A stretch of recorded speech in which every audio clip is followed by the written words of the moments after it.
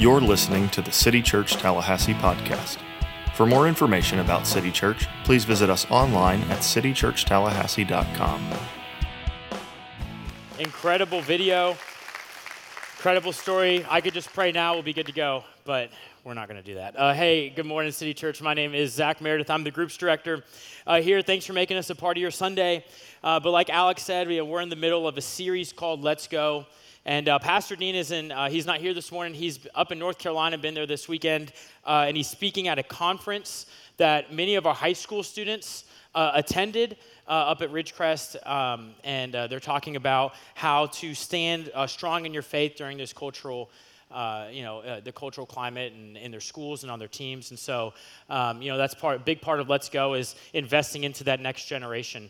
And so we're really excited for them. Be praying for conversations on the bus ride home.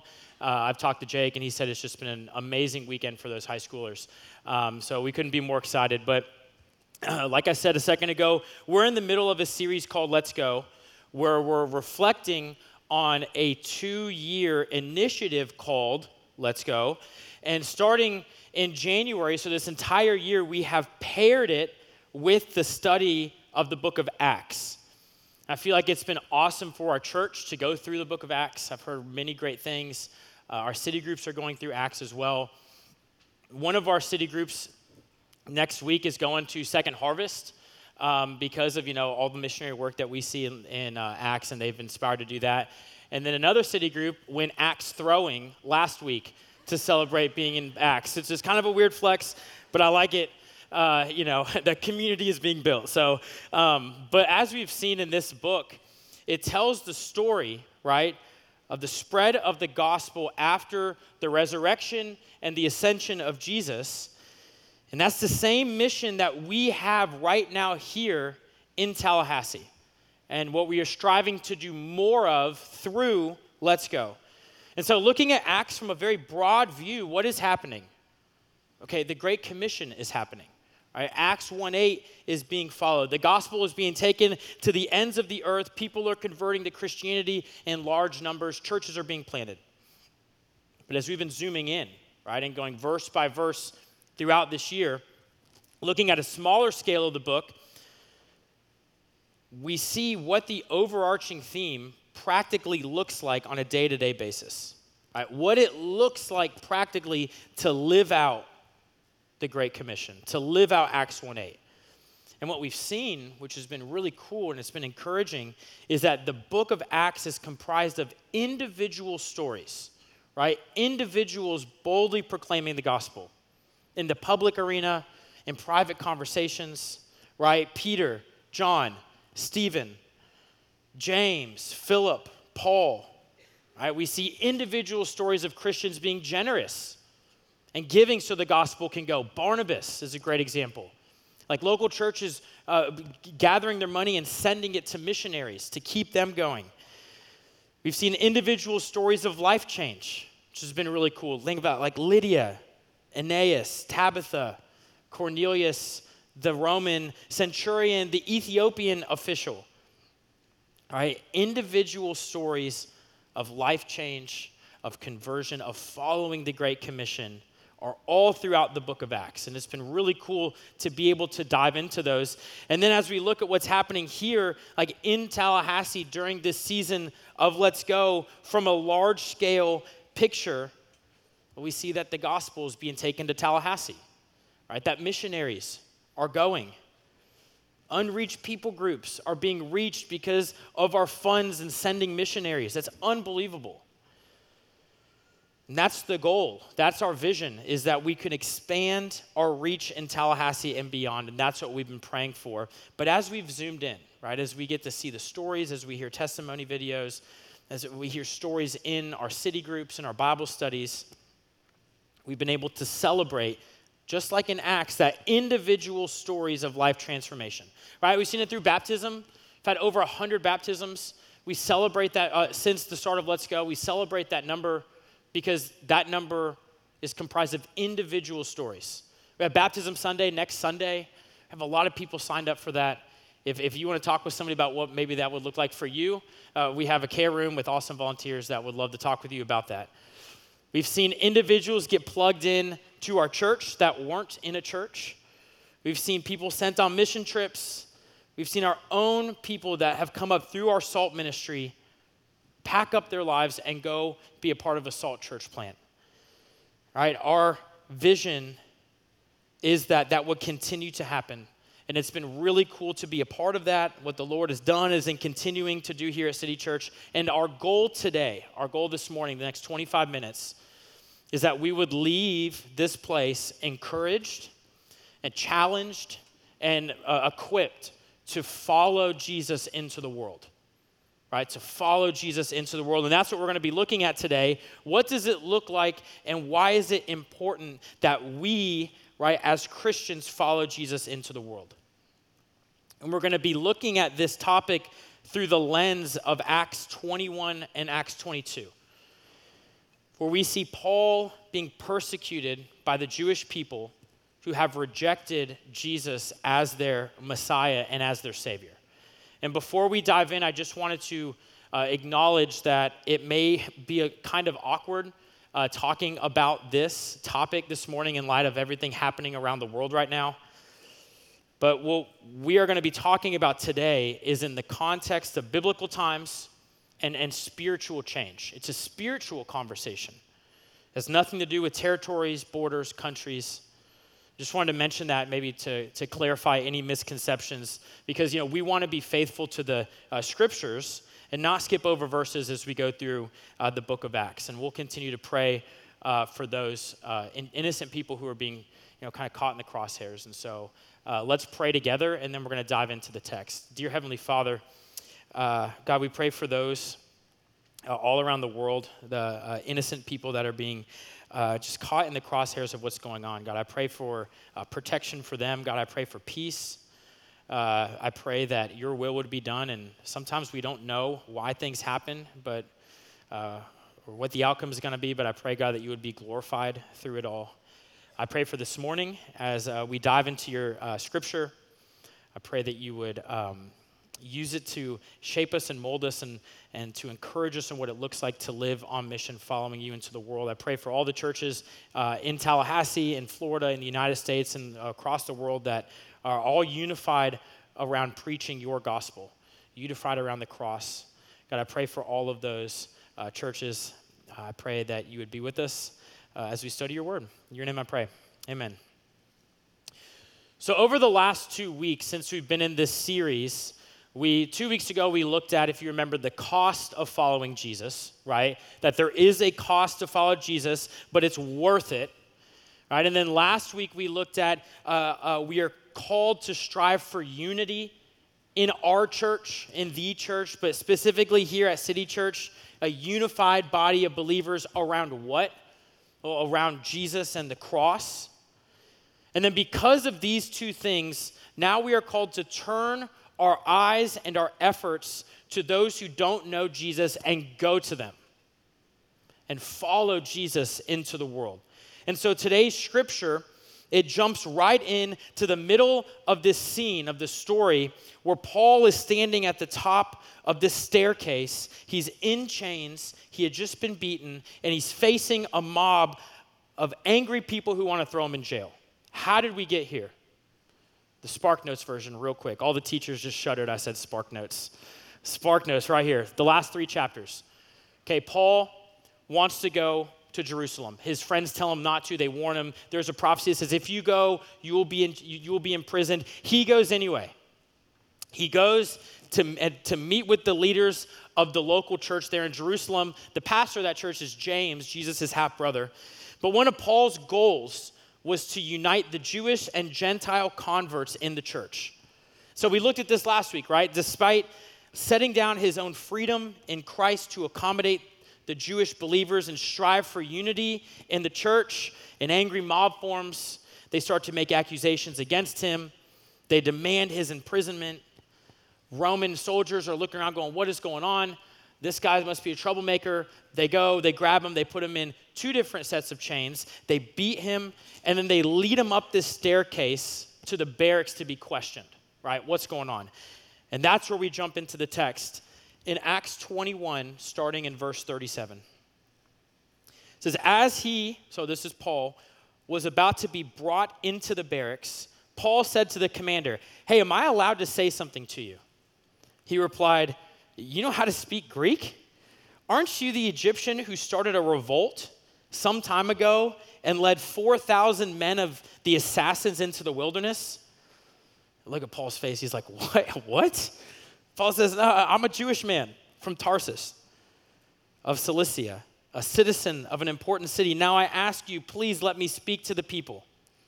After he had given permission, Paul stood on the steps, motioned with his hands to the people, and then there was a great hush, and he addressed them in Aramaic.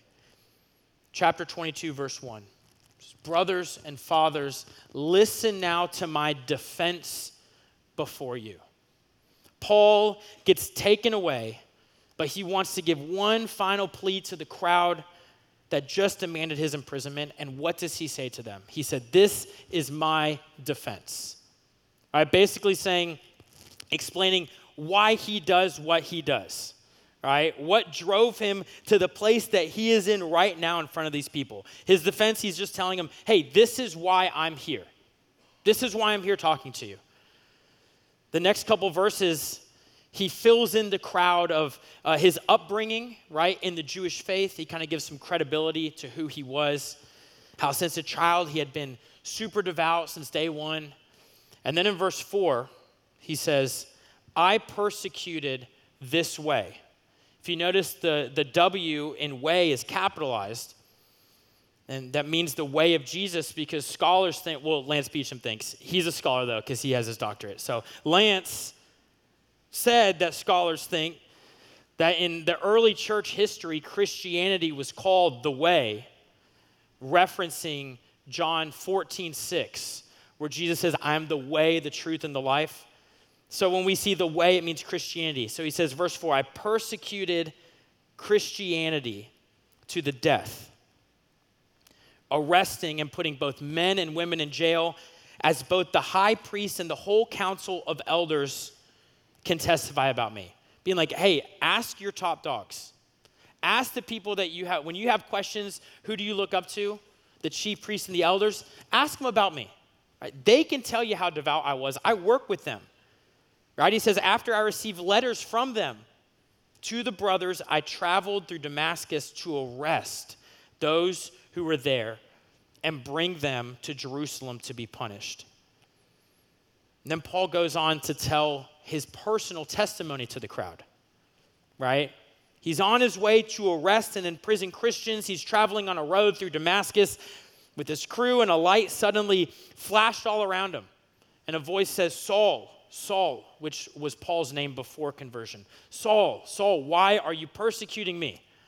He encounters Jesus on the road. And after a series of instructions, Jesus tells this man named Ananias to baptize and disciple Paul, telling him, hey, this man, Paul, right, is my chosen instrument to take my name to Gentiles, to kings, and to Israelites. So what is his defense? Paul shares with this angry crowd his personal testimony. His final defense, these people want him dead, is sharing about how God called him into his family. How easy would it have been for him to just be like, hey, my bad. I won't say it again. I'll leave. Just let me leave. I'll never come back here. Oh, I'm sorry. I'll take back what I said. I didn't mean to rile y'all up. No, he doesn't say that. His message was, I was once a sinner, and now I'm a saint. I'm saved by grace through the bloodshed of Jesus' cross, of Jesus on the cross in my place, right? So Paul, right here, there's no such thing as, hey, it's just not the right time to share my faith. Just got to get to know them a little better before I share it. No, Paul wastes no opportunities right here. And so after he tells the crowd about his conversion on the road through Damascus, he's still talking to them. And look at verse 17. He's still talking to the crowd. After I returned to Jerusalem, I was praying in the temple, and I fell into a trance.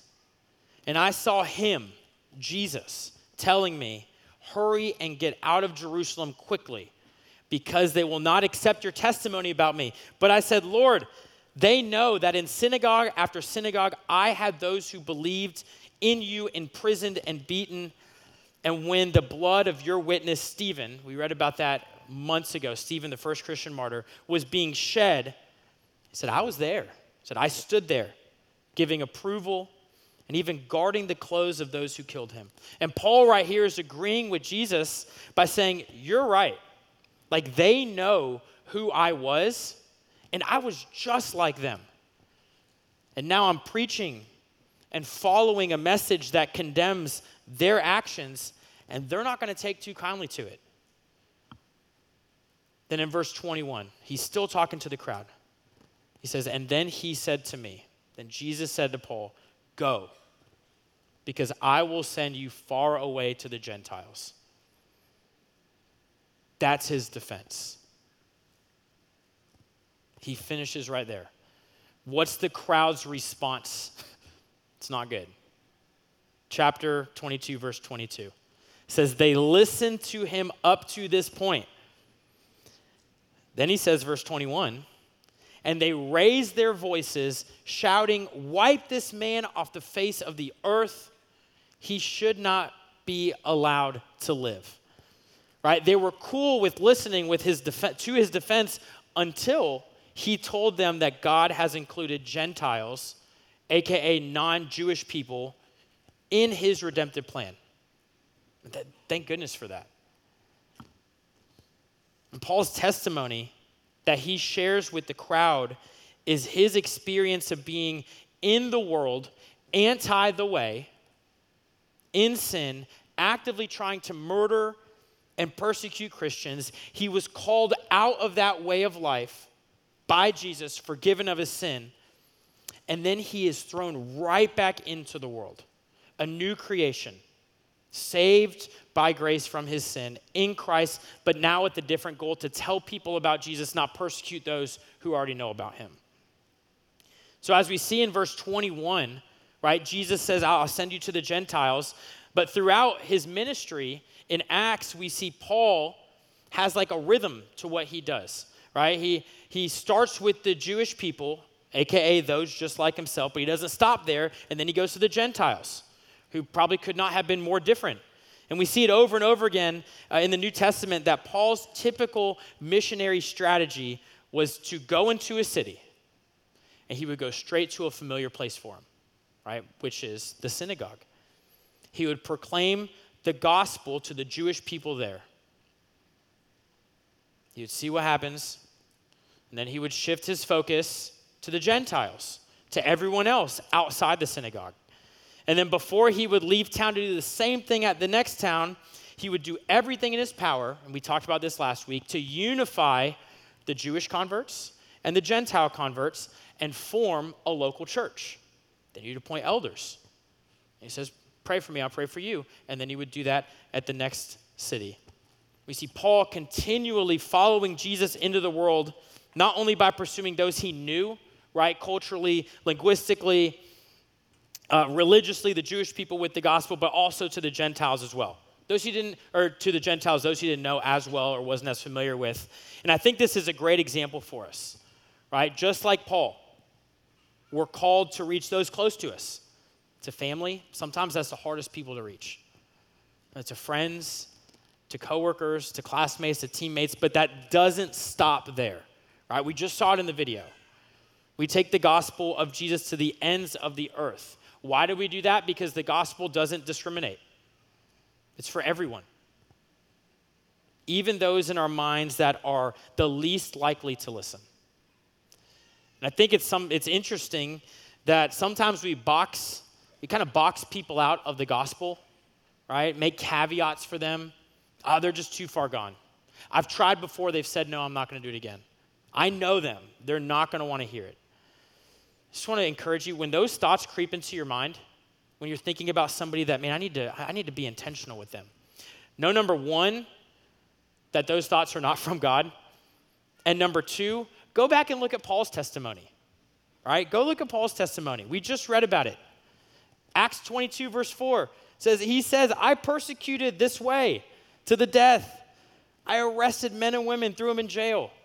Galatians 1:13 in his letter Paul writes about himself in this way, in his former way of life. He says, "For you have heard about my former way of life, and I intently persecuted God's church, and I tried to destroy it." Paul's testimony, right? The story of the work of God in his life shows us God's power in conversion. We can look at his testimony and be encouraged that God does and he can save the worst of the worst, right? And Paul, when he's on that road to Damascus, no doubt thinking in his mind that his acts are going to help halt the spread of Christianity, what happens? He encounters Jesus. His life was changed. And in turn, because of Paul's boldness and pursuit of following Jesus into the world itself is changed. And we can thank the Lord for this and rest in this, that Jesus' saving work on the cross doesn't come with the tagline that says, cross this line and you're too far gone. Right? If you ever feel like you're too far gone, if you ever feel like you're past the point of no return, look at Paul. Look at his testimony. And know that that can never be the case. So as we continue to talk about following Jesus into the world, there is one verse in the Bible that really drives a lot of what we do here at City Church. You probably know it. We talk about it all the time. It's probably on a lot of your guys' shirts and bracelets or whatever. It's Luke 10:2, right? It's the theme verse of our college ministry, Salt Company. It's a verse that our staff reflects on regularly. It's a verse that is at the heart of Let's Go, right? Why Let's Go? Why do we do Let's Go? Luke 10:2 says, he told them, the harvest is abundant, but the workers are few. Therefore, pray to the Lord of the harvest to send out workers into his harvest. The harvest is plentiful. The workers are few. So what's our response? To go. There are a lot of people who don't know Christ all around you. So go. Go into the world. Share your testimony like Paul did of how God changed your life. But then look at the next verse in Luke 10. Luke 10:3. It says again, now go. I'm sending you out like lambs among wolves. I think it would be very naive of us as Christians and dangerous to a certain extent to think that we are the only ones in the harvest. Right? That the world full of people, the harvest, the world full of people looking for hope, looking for belonging, direction, and comfort. So we know Satan has laborers in the harvest as well, right? Looking for ways to sway people to find comfort, security in things that take and don't satisfy. The culture is in the harvest as well, telling us lies of where we should find belonging, who to follow, right? What to follow, how to respond to things, what to prioritize in our lives. Because there's a fact, this is a fact, that everyone, man, woman, child, will be and is discipled by something, right? We are all discipled by something. There's no neutrality when it comes to the battle going on in the harvest. Therefore, we individually must be careful while in the harvest, resting in God, resting in Christ's promises, but be careful when we are in the harvest, because Satan would love nothing more than to sow discord in our relationship with God and our relationship with other people. And we actually see the Bible warn about this, right? As we're on mission in the world, the Bible says that we must protect our spiritual lives, fighting against not being of the world, but being in it, right? In it, not of it. Here's what Scripture means by that, Romans 12:2. It says, do not be conformed to this age, but be transformed by the renewing of your mind so that you may discern what is the good, pleasing, and perfect will of God, right? Saying not being conformed, not being molded, not being discipled by the ways of the world, but being transformed by the power of the Holy Spirit, setting our minds on the promises of God, right? Trusting in God's will, remaining faithful to Jesus, not perfect. We can't be perfect, but we can be faithful to Jesus. And this may seem like a daunting task and sometimes impossible, right? Of being a faithful laborer of Jesus in the harvest, in a world that is pulling and tempting in every direction. How do we remain faithful to our calling as Christians? It's not easy, right? If we rely on our own power and our own strength, it's impossible to do. But God has equipped us with tools and resources that can help us when we are in the work of the harvest. He's given us the Holy Spirit, right? The gift uniquely given to Christians. He's given us the truth, right, which is Scripture. So when we're in the harvest and we encounter something or we encounter a conversation and maybe we have a doubt about something or question something, don't know how to respond, God's given us his literal words on what to do. I didn't know what to write for this one, so I just wrote Ephesians 6, right, which is the armor of God. Literally, the title is called Christian Warfare. Finally, be strengthened by the Lord and his vast strength. Put on the full armor of God. Why? So that you can stand against the schemes of the devil in the harvest. And then verse 18 of that same chapter, he says, pray at all times, right? In the Spirit, with every prayer and request. Stay alert, all perseverance, all intercession for all the saints. So he's given us prayer, a way to talk directly to our God. And then the last thing, he's given us family, right? He's given us community, right? God did not design us Christians, people in general, to live in isolation or with like one other person, right? Christianity is not a lone wolf lifestyle. We are strengthened, we're encouraged, we're spurred on by other Christians, right? Knowing that there are fellow Christians in the harvest with us, laboring, sometimes suffering for the gospel. Knowing that it can give us like this stiffness in our theological spine to stand firm in the truth when we face the waves and the currents of culture that is in the harvest. And we talked about this. Whoops, my glasses fell. I have my glasses just in case my contacts go out. That was random. We talked about this last week in our city group. And we talked about, laboring together in the harvest and unity and what that looks like. And we read a verse, Philippians 1, 27 and 28. And we looked at the ESV translation, which I really liked how it worded it here. It says, I may hear of you that you are standing firm in one spirit, with one mind, striving side by side for the faith of the gospel, not frightened by anything that your opponents can do, right? There is strength in number. There's confidence and security in knowing that you are not alone. And it's this beautiful gift of community that oftentimes we overlook that can be a tool to help us when we are in the harvest, right? Because this weekly gathering of Christians known as church, right? It's a reminder that like you're not crazy. Like there are other people that believe the same thing wholeheartedly, and that there are other people that are in the harvest with you. So as we close out this morning, while looking at Acts, this chapter in Acts, I wanted to look at 4 practical takeaways, right, that God teaches us through Paul's example here. 4 things that we can take and we can use as we are in the harvest, as we seek to follow Jesus into the world. The first one is that we can't underestimate the power of each individual testimony. Never underestimate the power of your testimony. There's this cliche thing that says, I have a boring testimony. I think that comes from like the camp speakers. When you go to the camp and the guy has like this crazy testimony and you're like, I could never be like that. My testimony's so boring. Your friend asks you like, hey, tell me about yourself. And you're like, you don't want to hear about me. Look at this YouTube clip of this guy at camp. He's awesome, right? There are no boring testimonies. Why?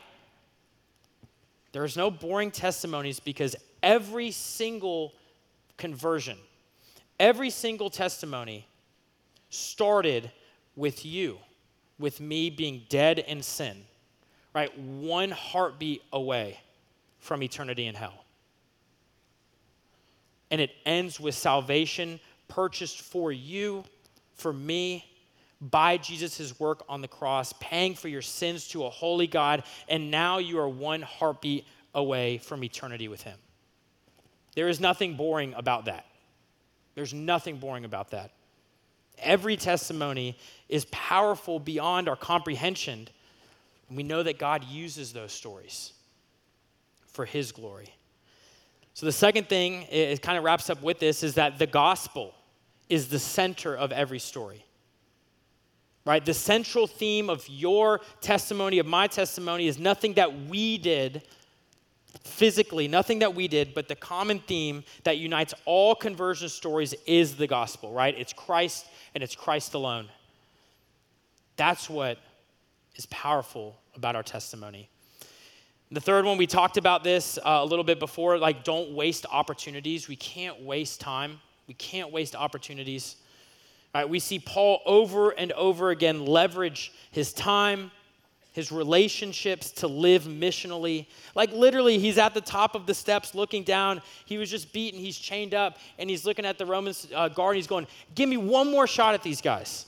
Give me one more shot at these guys. One more.